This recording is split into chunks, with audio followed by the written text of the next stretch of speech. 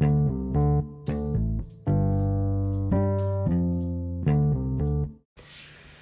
everybody, welcome to another edition of SWU Soul Stories. I am your host, Heath Mullican, the Director of Alumni Relations here at Southern Wesleyan University. I am joined today, so excited. Matter of fact, he was so excited, I had to say, Randy, man, you telling all the good stuff before we hit record.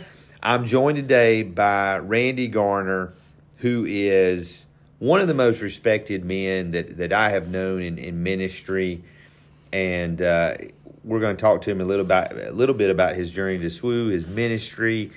He's now entering a new season of life. Randy, man, it's so good to be with you, to spend some time with you these last couple of days. I am glad to be here. What'd you call this podcast? The SWU Soul Stories. I like that, dude. That's pretty good. That I stole it from Ken Dill. Oh, you didn't steal it. You borrowed it. I borrowed it. That's okay. So, Randy, you are soon to be a retired pastor, moving in and going to be working with the Dirt Roads Network. But let's start really from the beginning. You were talking about you had gotten saved, and you were at youth camp in Colfax. And if you're a Wesleyan listening to this, you know Colfax. You know Freedom Hill Church. I just got through in there, just having a little season of prayer time. But it used to be on the campus, the grounds of Colfax. Yep, Shady Grove Wesleyan Church, and all, man, just how many people have come through there. You were sharing somebody very special to the Wesleyan Church and to Southern Wesleyan. You're there at youth camp as a youth sponsor, and talk about your call to ministry. Well, that was it. They had allowed me, because I had gotten saved at a church in Randleman, North Carolina, Midway Wesleyan. And then probably a year or so later, they started letting me do some youth work. Went to youth camp, and a guy named Jimmy Johnson. Oh man. I went through the Nicholson Mitchell Center over here a while ago, and Mark took me in there, and there was Jimmy's room, and I about brought tears to my eyes. But he was preaching to our teenagers about the call. Right. And I joke about it. There was a teen in front of me, and he ducked, and I got hit right between the eyes. And that was when I knew that I was called to ministry. Wow. Now, how old were you? You got saved a little later. I was probably, at that time, I must have been 20, maybe 24 or 25. Okay. A little bit later. Okay. So you're in your typical kid that I've been seeing around here today. Right, wow. Right. Oh, I don't know if I'm getting older or if they're getting younger. I don't know what's happening. So you feel called to ministry. What led you here to Southern Wesleyan or Central Wesleyan at the time? Central Wesleyan at the time. It would be a gentleman named Reverend G.K. Andrews and his wife Evelyn and Marcia Flincham now. Oh yeah. Marcia was down here, and her brother, Dennis, was in our youth group and when we finally decided to come. But Marcia, every time she'd come home, because I knew I felt called to ministry, I knew I needed to go and study. But Heath, when I got out of high school, I got out because I played football, and they wanted to get rid of me. Yeah. I was not college material. Right. My remedial problem skills, they were not good. Matter of fact, back in the day, I don't know what they do today to get in, but they had a math and an English and a New Testament and an Old Testament, and I couldn't pass any of them. Wow. But I was called to the ministry when I had come down here, and they let me come on academic probation. And so that's how I ended up down here. But it was about 3 years after my initial calling before I finally surrendered and said, I can do all things through Christ Jesus who strengthens me. And he really did help me. I'm one of those miracle guys that walked out of here that the Lord blessed in my journey while I was here. So you're mid to late 20s, you're married when you come down here. So there might be somebody listening to this and maybe they think it's kind of too late for them, and you're living example of it's never too late to pursue your call to ministry. Absolutely not. It was different. Man, we got out of I had a remodeling business in North Carolina, and Cindy had a job, and we actually moved our mobile home down here, and there's a trailer park just down the street. The trailer park is still there, and I actually brought our mobile home and set it up, and we lived in it while we were here at Southern. Wow. And when we left the trailer. We did not take it with us on our next journey, but it was a little later on, and I think I said this morning, I came up and did a prayer walk, and I talked about the faith journey that it takes. If you know that you're called. And Heath, talking to people today, and I'm going to keep talking, it's the call that keeps you.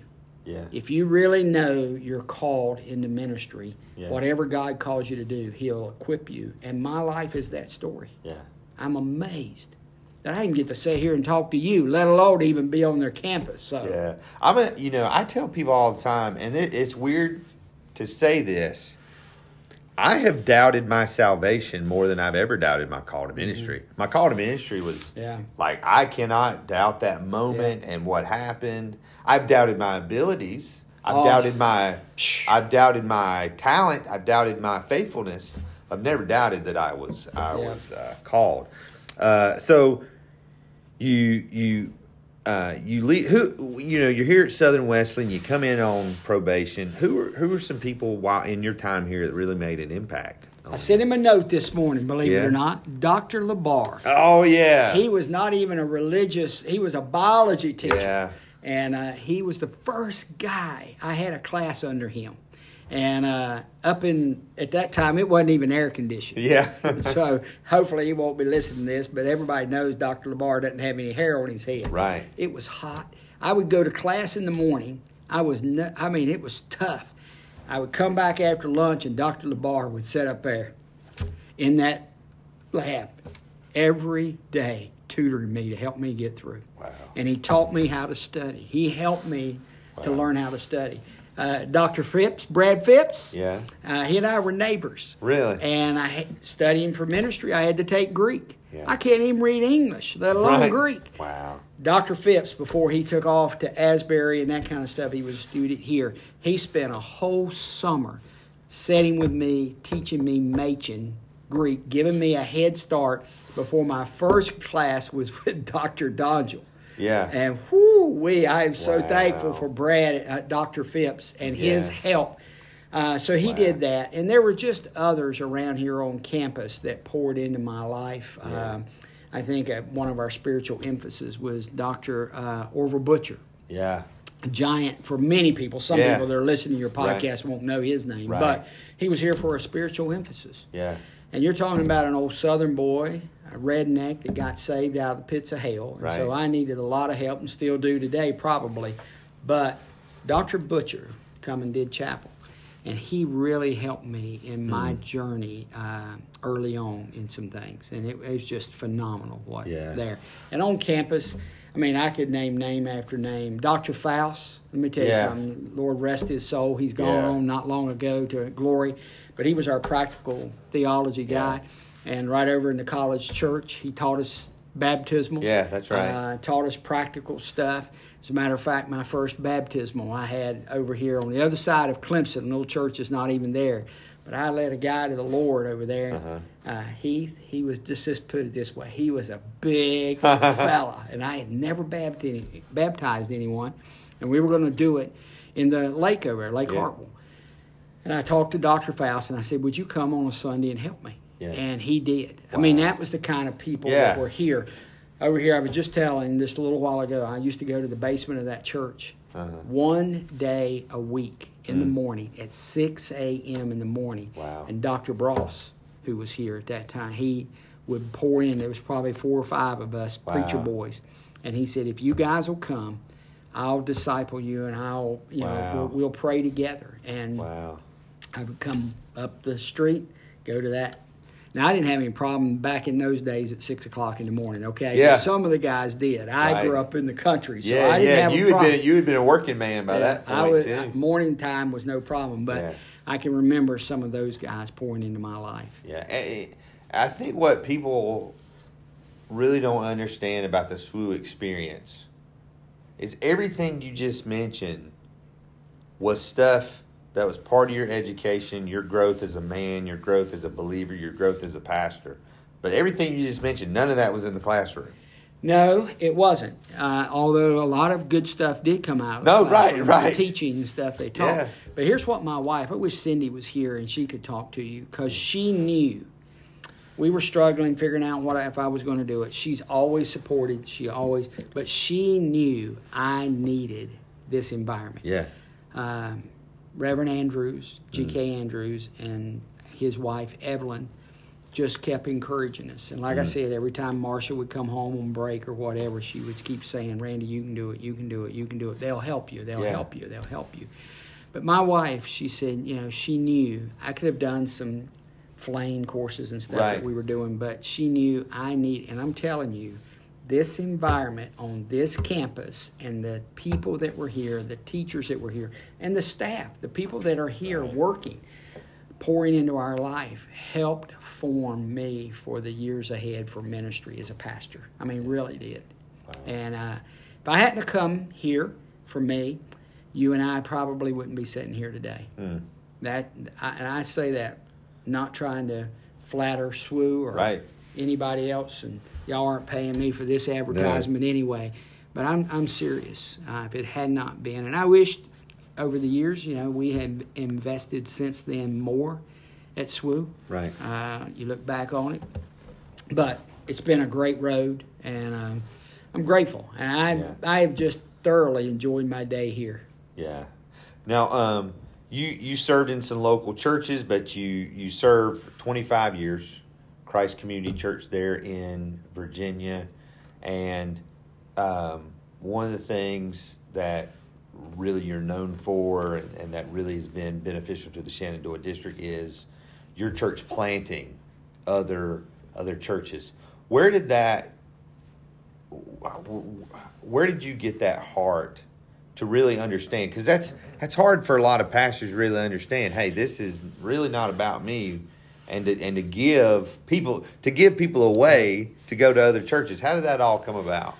Well, again, my heart's been in evangelism because of my salvation and the transformation that I really had early on in my life. The night I got saved, it was pretty radical. There was just a transformation. And if you were in that community, we won't go back and revisit that story. But as I went forward, I just knew that soul winning, there's a song out nowadays, it's my favorite probably. I'm a nobody, trying to tell everybody about a somebody who saved my soul. And that's the title of that song. And I want people to know, and we all know that one of the greatest ways to reach the unchurched today is through new church plants. Right. Now, I am a firm believer in these small churches need to be healthy. Yeah. And that's what I'm really starting to give my life to, is to help that, because it's not the size of the church that matters. Right. It's the heart that matters. Yeah. But when I started Christ Community, we had tried to plant some churches in the district, and we had. But when we planted, I had preached through evangelism, through the grade ministry back in the day, and through what at that time was evangelism and church growth. I was that director. Right. When we planted churches, you need to plant others. And so that was a part of the DNA. If you're going to preach it, you better live it. And so we went down there, and if you went back and saw our 25-year-ago chart, one of the things is we said we wanted to plant a church. Within the first 10 years. Well, we didn't quite make that target. It was a little bit after that, not much, but we planted our first one. And we didn't give people, but we did give finances to Pastor Jess Holmes at Broadcast Church, and he came out of our church there. And then the second one that took place was First Simple Church with Reverend Sam Fry. Yeah. And that one we sent people to. But the reason I did is I knew it was a part of the kingdom work. And both of those men, it's just phenomenal what they have done. And then in our adoption process of another church that was an hour and a half away, guy in our church, he didn't come to SWU, but he did the online studies and things of that nature much later in life. And he got ordained just a few years ago, and he's pastoring a church, Cru Wesleyan Church. It's called Christ Community Church because we adopted it. Yeah. But I just think it's a part of our DNA that we need to have that, and it was. And our people, they know. I know I'm transitioning out. Pastor Joshua Householder's there, and he'll do a great job. SWU graduate. Yeah, SWU graduate. That's right. His heartbeat also is that. And right up the road at a place called Providence Forge, about 10 miles maybe or 12 from our church. Yeah. There are a few of our families that live in that area. And if you walked in today at Christ Community and said very much about it, they'd say, we're going to be planting a church at Providence Forge. Wow. Because people, I've preached it from the pulpit. You got to say it. You got to talk it. You can't just... but anyway, I just believe it's a part of what we ought to be doing. Yeah. So you're kind of heading toward retirement. You know you're kind of handing things off to Joshua, and that's a whole nother podcast of just that story of secession. Yes, there and the success of that.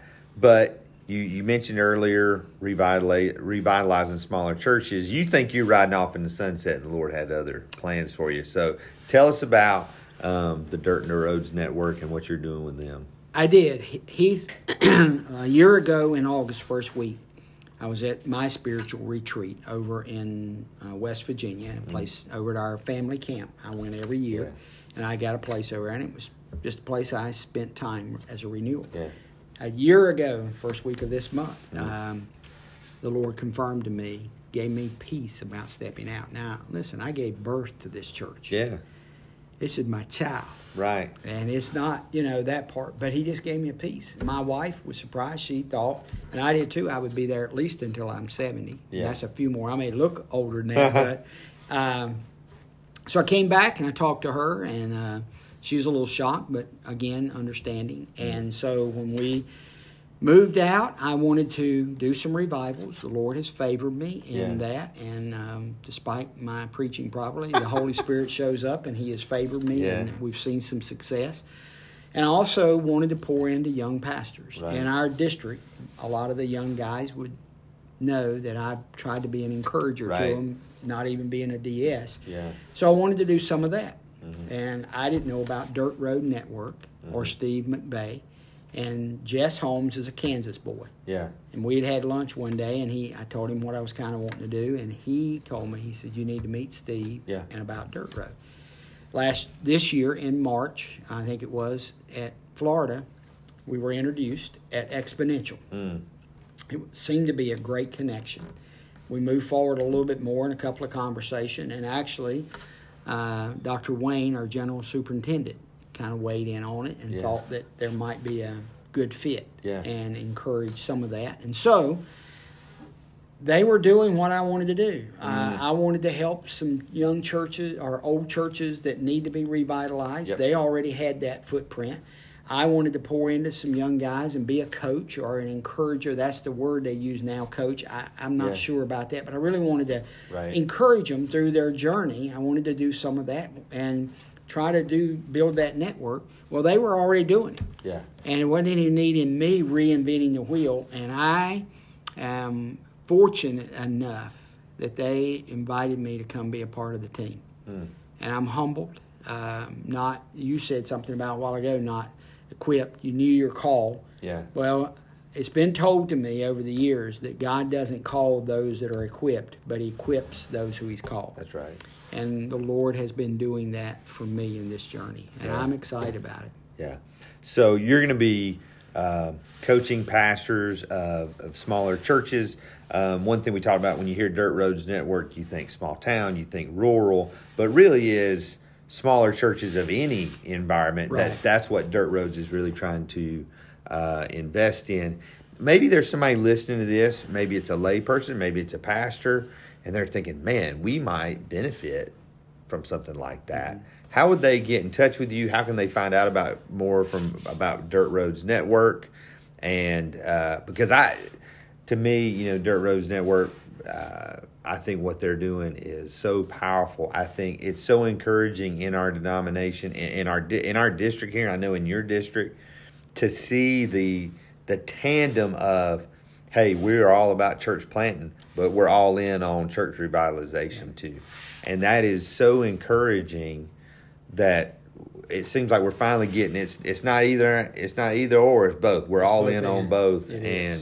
But how can people find out more? Well, it's simple enough to go to dirtroadnetwork.com. Right. And we're getting a lot of traction. Mm-hmm. I mean, you can find us almost anywhere on media now, through Facebook or whatever. They can contact me as well in that arena that we're in and starting to do from that perspective. Mm-hmm. A lot of people, I tell Steve and some of the people I'm talking to, I said, I'm on a dirt road, and looking back in my mirror, all I can see is a cloud. Yeah. We're making, traction. God is favoring. Thanks to Steve McVeigh and his vision, He was a revitalizer in a church out in Lamont, Kansas, on a dirt road. Yeah. That's how the name even came about. Yeah. It was because of that, and the Lord spoke to him. And they've been doing it for a little while, but it is investing in our rural, our small churches, whatever. They matter. You'll hear us say this often. And there's two SWU grads, Andrew and Kara Holbert. That's who's at his church in Lamont. Oh, yeah. I love this. Listen, I love this connection. It is phenomenal. And so we're calling this Dirt Road Connection. Yeah. You know, the network is all about that and making those connections, and it's happening. It's phenomenal. I'm just honored to be a part of it. Yeah. I really am, and honored that you would take the time to even talk to me and that kind of stuff. Because here's one of the things, if we got time. Yeah. But here's one of the things. A lot of these guys that are pastoring small churches, and I've pastored those most of my life, coming through. Our church was never a large church. At its peak, we were never but about 200. Right. At our peak, most of the time we were a church of 120 to 150 people. Right. A lot of these guys that are out here in the rural area, they feel insignificant. That's right. But they're important. Right. They are important, and every one of those guys matter. It's not meaning that anybody's overlooked them on purpose, but oftentimes it's the big church guy. And I'm all in favor. Man, I love them. There's some guys that are my heroes that are pastoring mega churches. Yeah.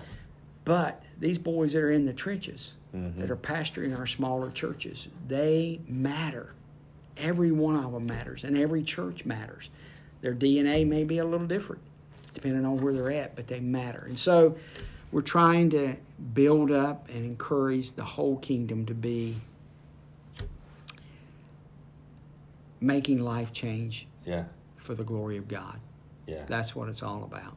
Yeah. Hey, and that's what this podcast is all about.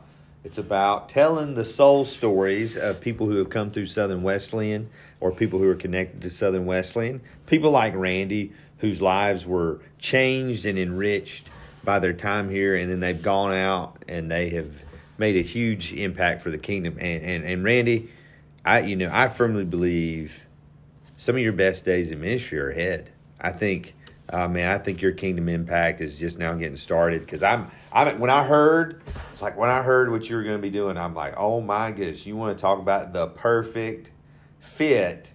So I'm excited for you. Randy's actually in town working with a church this weekend. It's exciting. And hey, we want you, if you're just listening to this podcast for the first time, you can find it anywhere you listen to podcasts. Make sure you download, you subscribe, you give us a review. But we're recording this at the end of August. You want to join us October 7th and 8th. We're having homecoming here on campus. Showstopper Spectacular is Friday night and Saturday night. You can get your tickets there on the homecoming website at swu.edu. Saturday, we've got a yard sale. We've got a ribbon cutting here at the library. Randy's here with me in the recording studio, the new recording studio in the library. It just totally remodeled library. We've got the homecoming parade. We've got soccer. We've got a full schedule of events, but it's not complete unless you're here with us. So come join us for homecoming. You can get more information at swu.edu/homecoming, but we would love to see you there. So for my good friend Randy Garner, I'm Heath Mulliken. Thanks for listening. We'll see you soon.